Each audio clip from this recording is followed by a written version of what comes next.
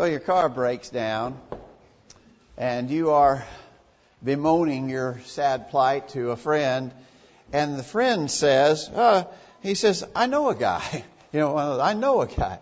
I know this guy. He's a pretty good mechanic, and go to him. Tell him that I sent you. Mention my name. He'll treat you right. He'll do a good job, and he won't charge all that much money. I know a guy. Tell him that I sent you. Could you imagine a situation like that?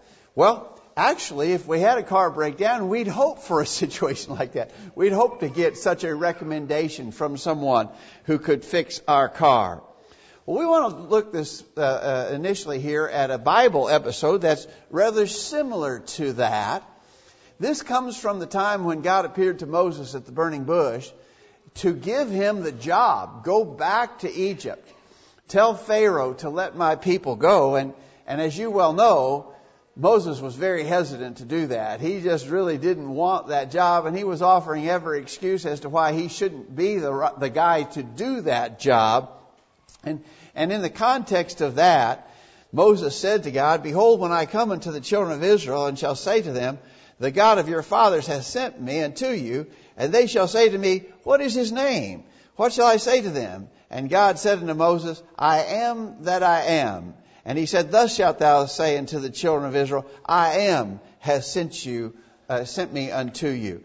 Notice that God identifies himself as I am that I am. Tell them that I am sent you. Now, the only reason we're referencing that whole episode is to point out that this is how God identified himself. Now, I want to suggest to you that Jesus used that same terminology.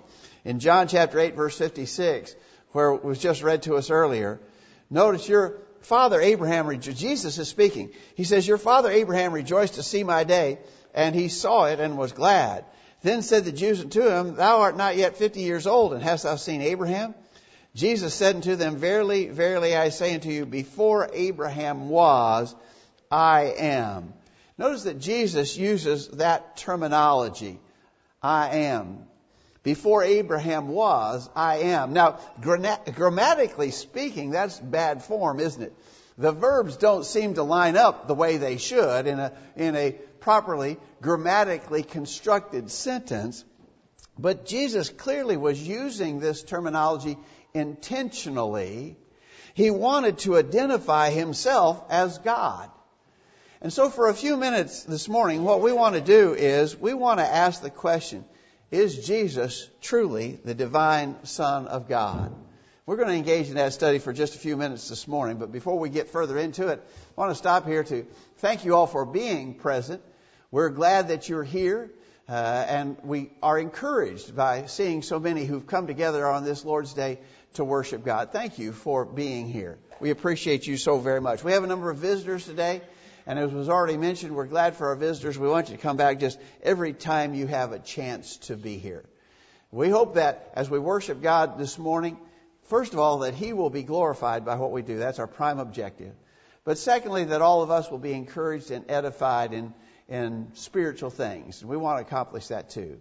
So we thank you for being here to be a part of this.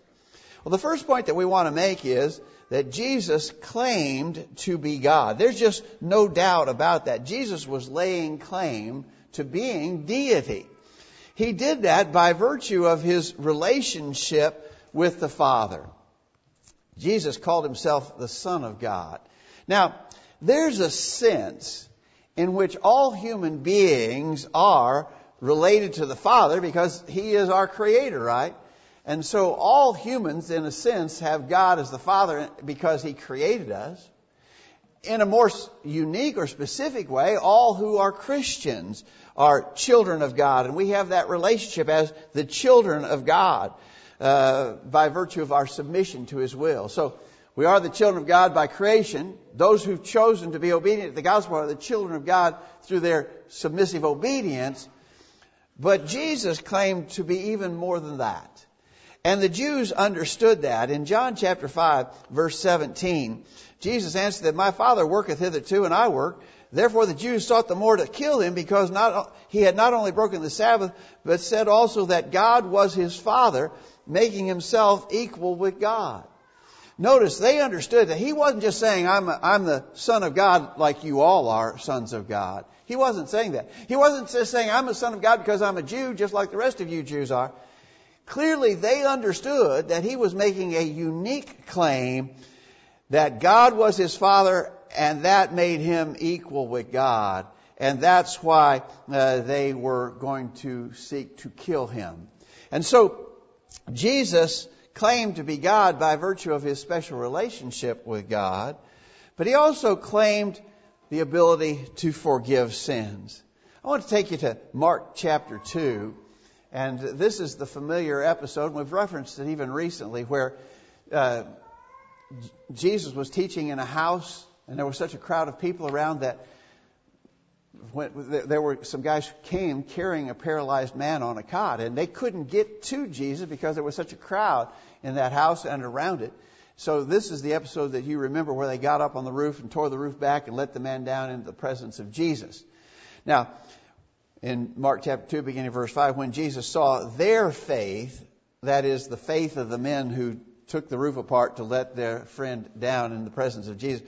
When Jesus saw their faith, he said to the sick of the palsy, Son, thy sins be forgiven thee. But there were certain of the scribes sitting there and reasoning in their hearts, Why doth this man thus speak blasphemies? Who can forgive sins but God only? So notice, this caused them to really be upset. If you stop right there, then who does this guy think he is? Who is this guy who says he can forgive sins? Only God can forgive sins. I've pointed out to you before that I think that objection was a proper objection. I think we would do the same thing if someone came in here. If I, for instance, came in here this morning and I said, Wayne, I forgive your sins. Clayton, I forgive your sins. Eric, I forgive your sins. If I were to say that, I hope that all of you would stand up in objection and say, you can't do that. You have no authority to do that. You can't forgive sins. Only God can forgive sins. And so actually I think that these Jews, when they heard Jesus say this, offered a proper objection. Who does this guy think he is, that he can forgive sins? Jesus went on. But that ye may know that the Son of Man hath power on earth to forgive sins, he said to the sick of the palsy, I say to thee, arise and take up thy bed, go thy way into thine house. And immediately he rose, took up the bed, and went forth before them all. And so Jesus, he did the miracle to prove that he in fact did have the authority and power to forgive sins. But Jesus here was claiming to be God. The Jews were right. Only God can forgive sins. Jesus says, I can forgive sins. What's the clear conclusion? Jesus is saying that he is God. Furthermore, Jesus claimed to be God by allowing himself to be worshipped.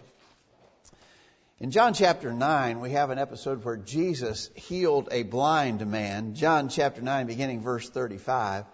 Jesus had heard that they had cast him out. So the Jews cast out this man that Jesus had healed his blindness, restored his sight, and the Jews were so envious of Jesus that they cast that man out of their synagogue. The man who had been healed, the blind man who had been healed. They cast him out. And when Jesus found him, he said to him, Dost thou believe on the Son of God? He answered and said, Who is he, Lord, that I might believe on him? And Jesus said to him, Thou hast both seen him, and it is he that talketh with thee. And he said, Lord, I believe, and he worshipped him. Now I want you to just notice that last phrase. This man, healed of his blindness, worshipped Jesus. But what I want you to notice in that text is that Jesus didn't object to that. Jesus allowed it to be so. He didn't say, now wait just a minute now. Don't be worshiping me. You only worship God. He didn't object to it. He allowed it to be so. There's an interesting contrast here. Do you remember in Acts chapter 14 when Paul and Barnabas were in the city of Lystra? The men of the city of Lystra tried to worship Paul and Barnabas. And Paul and Barnabas adamantly objected and would not allow it to be so. In Revelation chapter 22, the Apostle John tried to worship the angel who had been instrumental in giving him the revelation. And even the angel said, Don't worship me. Don't worship me. Wouldn't allow it to be so. Jesus allowed himself to be worshipped. And in doing so, he laid claim to his status as deity. Jesus claimed to be God and actually explicitly said so when he was under trial. Look at Mark chapter 14 is what I want. Look at Mark chapter 14. When Jesus had been arrested and when he was on trial before his crucifixion, it says, Jesus held his peace and answered nothing. Again, the high priest asked him and said unto him, Art thou the Christ, the Son of the Blessed? And Jesus said, I am. And ye shall see the Son of Man sitting on the right hand of power and coming in the clouds of heaven. Then the high priest rent his clothes and said, What need we any further witnesses? Ye have heard the blasphemy. What think ye? And they all condemned him to be guilty of death. Now, I want you to notice here that Jesus used that expression in the presence of the high priest. I am. Are you the Son of the Blessed? And he said, I am. I don't think that was a coincidence that he worded his response that way. He didn't just say yes, or you're correct in what you say. He, I think, purposefully used the expression, I am. And so, Jesus certainly claimed to be the Son of God. Now, I want you to think for a minute about claims. You know, you can claim anything that you want. There's just no doubt. Jesus definitely made the claim to be the Son of God. But a claim is one thing. Proving it is something else. I might stand up here before you and say, imagine this. I am the greatest basketball player that has ever lived. There's never been anybody, likely never will be anybody, who's as good a basketball player as I am. In a one-on-one competition with LeBron James, I'm satisfied that I could make him look silly. I'm so much better than he is that it wouldn't even be a fair competition. Could I make that claim? Well, absolutely I could. You can claim anything you want, right? Claims are one thing. Proving it would be another thing altogether. And so, what about Jesus? He claims to be God. Is there any proof to the matter? C.S. Lewis made an interesting argument about Jesus in this regard. And I see that my charts are really working weird here today. But first of all, C.S. Lewis made this argument. If Jesus' claim is false, and he knew it. In other words, if his claim to be God was a false claim, and he knew he was lying when he said it, then that's what he is. He is just a liar. If his claim is false, but Jesus sincerely believed that he was the Son of God. No, there's no truth to it, but Jesus was so self-deceived that he actually believed that he was. Then C.S. Lewis said Jesus is a lunatic. But if his claim is true, then he is the Lord. So C.S. Lewis made the argument he is either a liar or a lunatic, or he is who he claimed to be, the Son of God. He is our Lord. Now, what is the truth of that? Well, I think you know exactly where we're headed. We're going to say that his claim is true. He is the Lord. And the reason why we can say that is not just because we just blindly decide to accept it as being so, but the reason why we can say that is because there is proof. And I want to suggest to you quickly some of the proofs that we have that convince us that Jesus really is the Son of God. First of all, we could talk about his sinless life. In John chapter 8, verse 45, Jesus, before his detractors, said, Because I tell you the truth, ye believe me not. Which of you convinceth me of sin? And if I say the truth, why do you not believe me? Notice the challenge that Jesus put forth here. He says, which of you convinceth me of sin? Basically, if I was going to paraphrase that, I would say, and I think you would say, can any of you point out any sins that I have committed? Can you demonstrate or show any sin that I have done? Jesus put that out there before his enemies. He challenged them to point out his sin. Now, I'm going to tell you, none of us could do that, because there would be plenty of people who would step forward rather quickly to say, I know some sins that you've committed. Let me start listing them. Right? Because we are, in fact, fallible human beings. Jesus could put that challenge out there without fear that anyone could come forward and prove him to be a sinner because he had never sinned. And that is a part of the proof that he was the divine Son of God. Jesus could put forth that challenge and no one would answer him. At his trial, they were trying to prove that he had sinned, and they had to come up with some accusation to justify the demand for his death. Notice this in Mark 14, beginning verse 55. The chief priest and all the council sought for witness against Jesus to put him to death, and found none. Now, stop there for just a minute. Here's Jesus, who had been an openly public figure. If he had ever done anything wrong, surely it would have been known. And so the chief priest and all the council, they're trying to find someone to come forward and say, I saw him do this, I saw him do that, I saw him sin. They couldn't find anybody who would say that. For many bear false witness against him, but their witness agreed not together.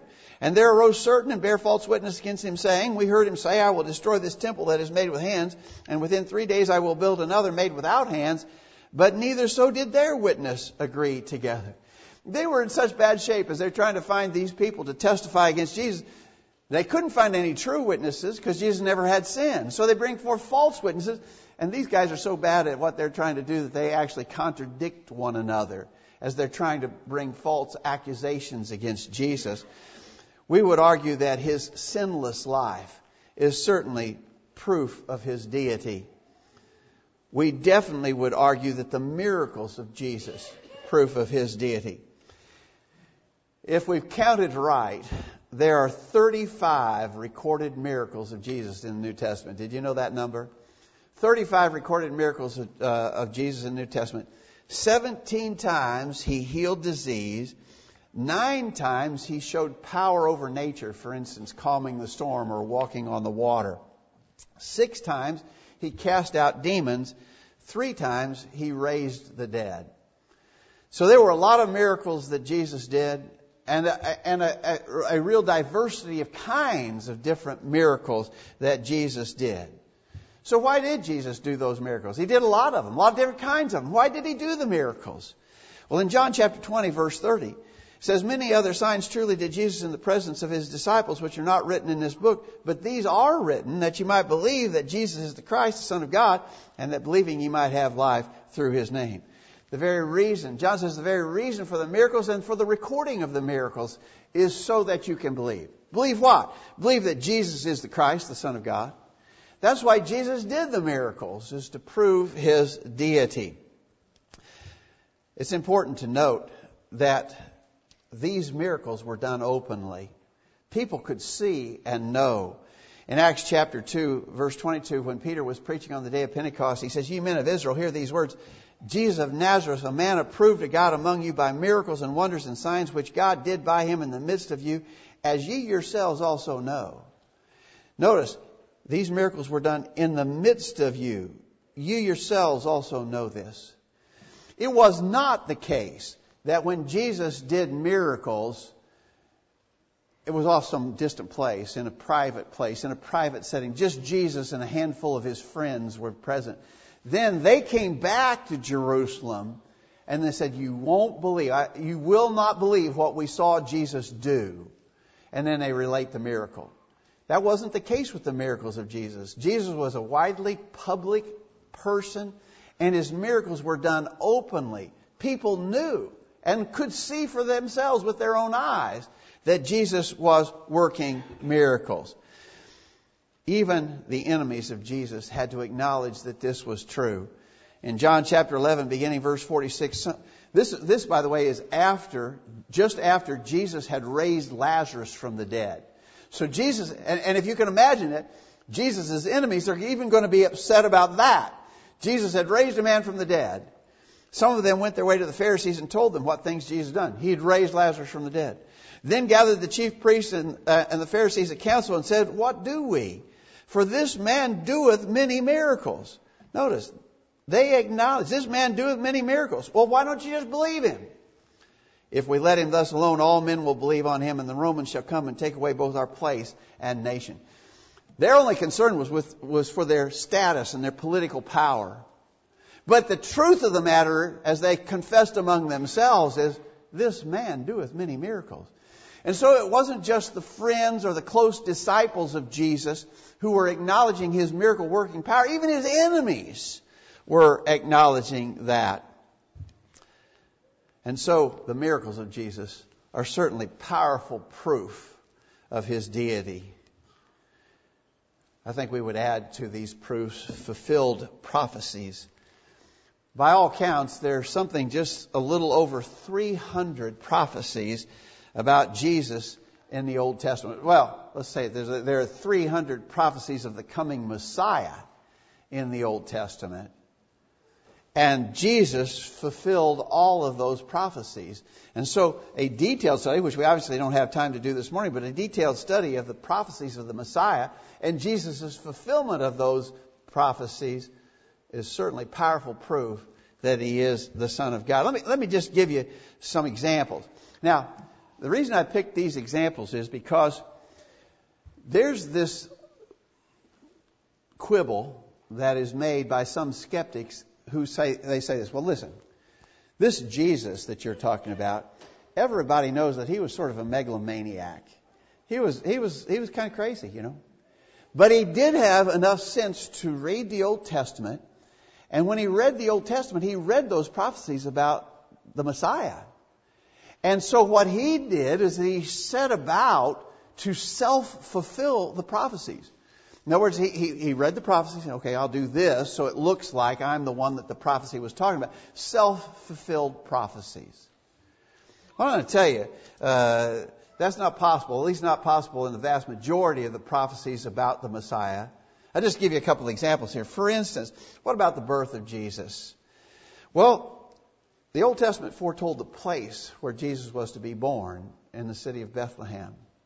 You know what? A person doesn't have any power to dictate where they are born. Jesus couldn't have done that, right? That was completely not within his control. Also, the very manner or nature of his birth. Isaiah 7:14 says, a virgin shall conceive and bear a son. Jesus couldn't have controlled that as some sort of faker trying to prove he was the Messiah by self-fulfilled prophecy. He couldn't have done that, right? What about his lineage? We know that the Old Testament says that Jesus would be a descendant of Abraham. It further says he would be a descendant of David. You can't choose your ancestors. You're not in position of power to do that. Jesus couldn't have self-fulfilled his ancestry or even his suffering and sacrifice. I remind you of Isaiah chapter 53. We all, really love Isaiah 53 as it talks in such passionate terms about the suffering of the Messiah and gives details about how he would be tortured and killed. Jesus wouldn't have been in control of that either. He couldn't have controlled how they would execute him, but it all came true in exact detail. And so what we're saying in all those cases and tons more is that the fulfilled prophecies concerning the Messiah prove that Jesus was, in fact, the divine Son of God. And then finally, let's talk about the resurrection. I believe that the Apostle Paul says that the resurrection serves as the ultimate proof that Jesus is the divine Son of God. And in Romans chapter 1, verse 4, he's declared to be the Son of God with power according to the Spirit of holiness by the resurrection from the dead. There's a whole lot that proves that Jesus was the Son of God. I think Paul is saying, on top of it all, the ultimate proof being the resurrection of Jesus from the dead. In Acts chapter 1, it says that he, Jesus, showed himself alive after his passion. You understand his passion there. It talks about his suffering and death. So he showed himself alive after his passion, after his suffering and death, by many infallible proofs, being seen of them 40 days, and speaking of the things pertaining to the kingdom of God. Notice, these were infallible proofs. It just wasn't, I think I might have seen Jesus. There was a crowd of people, and I think maybe Jesus was in that crowd. I'm not sure, but maybe I saw Jesus. No, that wasn't the case at all. He showed himself alive by many infallible proofs. And by the way, it wasn't the case that his disciples were misled or confused. No, these were infallible proofs. And what happened as a result of that is that it changed the lives of those disciples who saw him. We've made this argument plenty of times before, but to me personally, this is the most powerful proof of Jesus as the resurrected Savior. When they came to the Garden of Gethsemane to arrest Jesus, in Matthew 26, verse 56, it says, all the disciples forsook him and fled. All the disciples forsook him and fled. You know, we often pinpoint Peter because he was so vocal in denying Jesus, and he was. But Peter wasn't the only one. It says all the disciples forsook him and fled. But something happened. Something changed them. Because by the time you get into the book of Acts in chapter 5, in Acts chapter 5, beginning at verse 40, it says, when they called the apostles and beaten them, they commanded that they should not speak in the name of Jesus and let them go. And they departed from the presence of the council, rejoicing that they were counted worthy to suffer shame for his name. And daily in the temple and in every house they ceased not to teach and preach Jesus Christ. Wait a minute. So up here, we've got a bunch of cowards. But not that long later, really just weeks later, we've got fellows who are so bold that in the presence of the council, by the way, that council was the same group of men who had called out for the death of Jesus. This council that they're called before, they are the men responsible for the crucifixion of Jesus. And before that very council, they would not step down. They would not back up. And even when they were beaten and threatened, they continued to preach about Jesus. What happened? Between here and here, what happened? What happened was the resurrection, right? That's what happened. They saw the resurrected Jesus. They weren't going on the basis of something someone else told them. They were going on the basis of what they'd seen with their own eyes. And what they've seen with their own eyes convinced them Jesus Christ is the Messiah. Jesus Christ is the resurrected Son of God. They were willing to die for that cause. And history tells us that they did. And so, again, that's proof positive. And of course, there were not just a few, not just a handful of people who witnessed the resurrected Jesus. In 1 Corinthians 15, beginning verse 4, Paul lists them, catalogs the witnesses of the resurrection, the eyewitnesses. He said, Jesus was buried. He rose again the third day, according to the Scriptures. After that, he was seen of Cephas, then of the 12. After that, he was seen of above 500 brethren at once, of whom the greater part remain to this present, but some are fallen asleep. After that, he was seen of James, then of all the apostles, and last of all, he was seen of me as one born out of due time. So, it wasn't just that there was a few who claimed they saw the resurrected Jesus, maybe just a handful of his closest friends and disciples who said they saw Jesus resurrected. No. He was seen by above 500 eyewitnesses who were willing to give their testimony. He basically says, some have fallen asleep, most remain to the present. If you want to go ask them yourself, is basically what he's saying, right?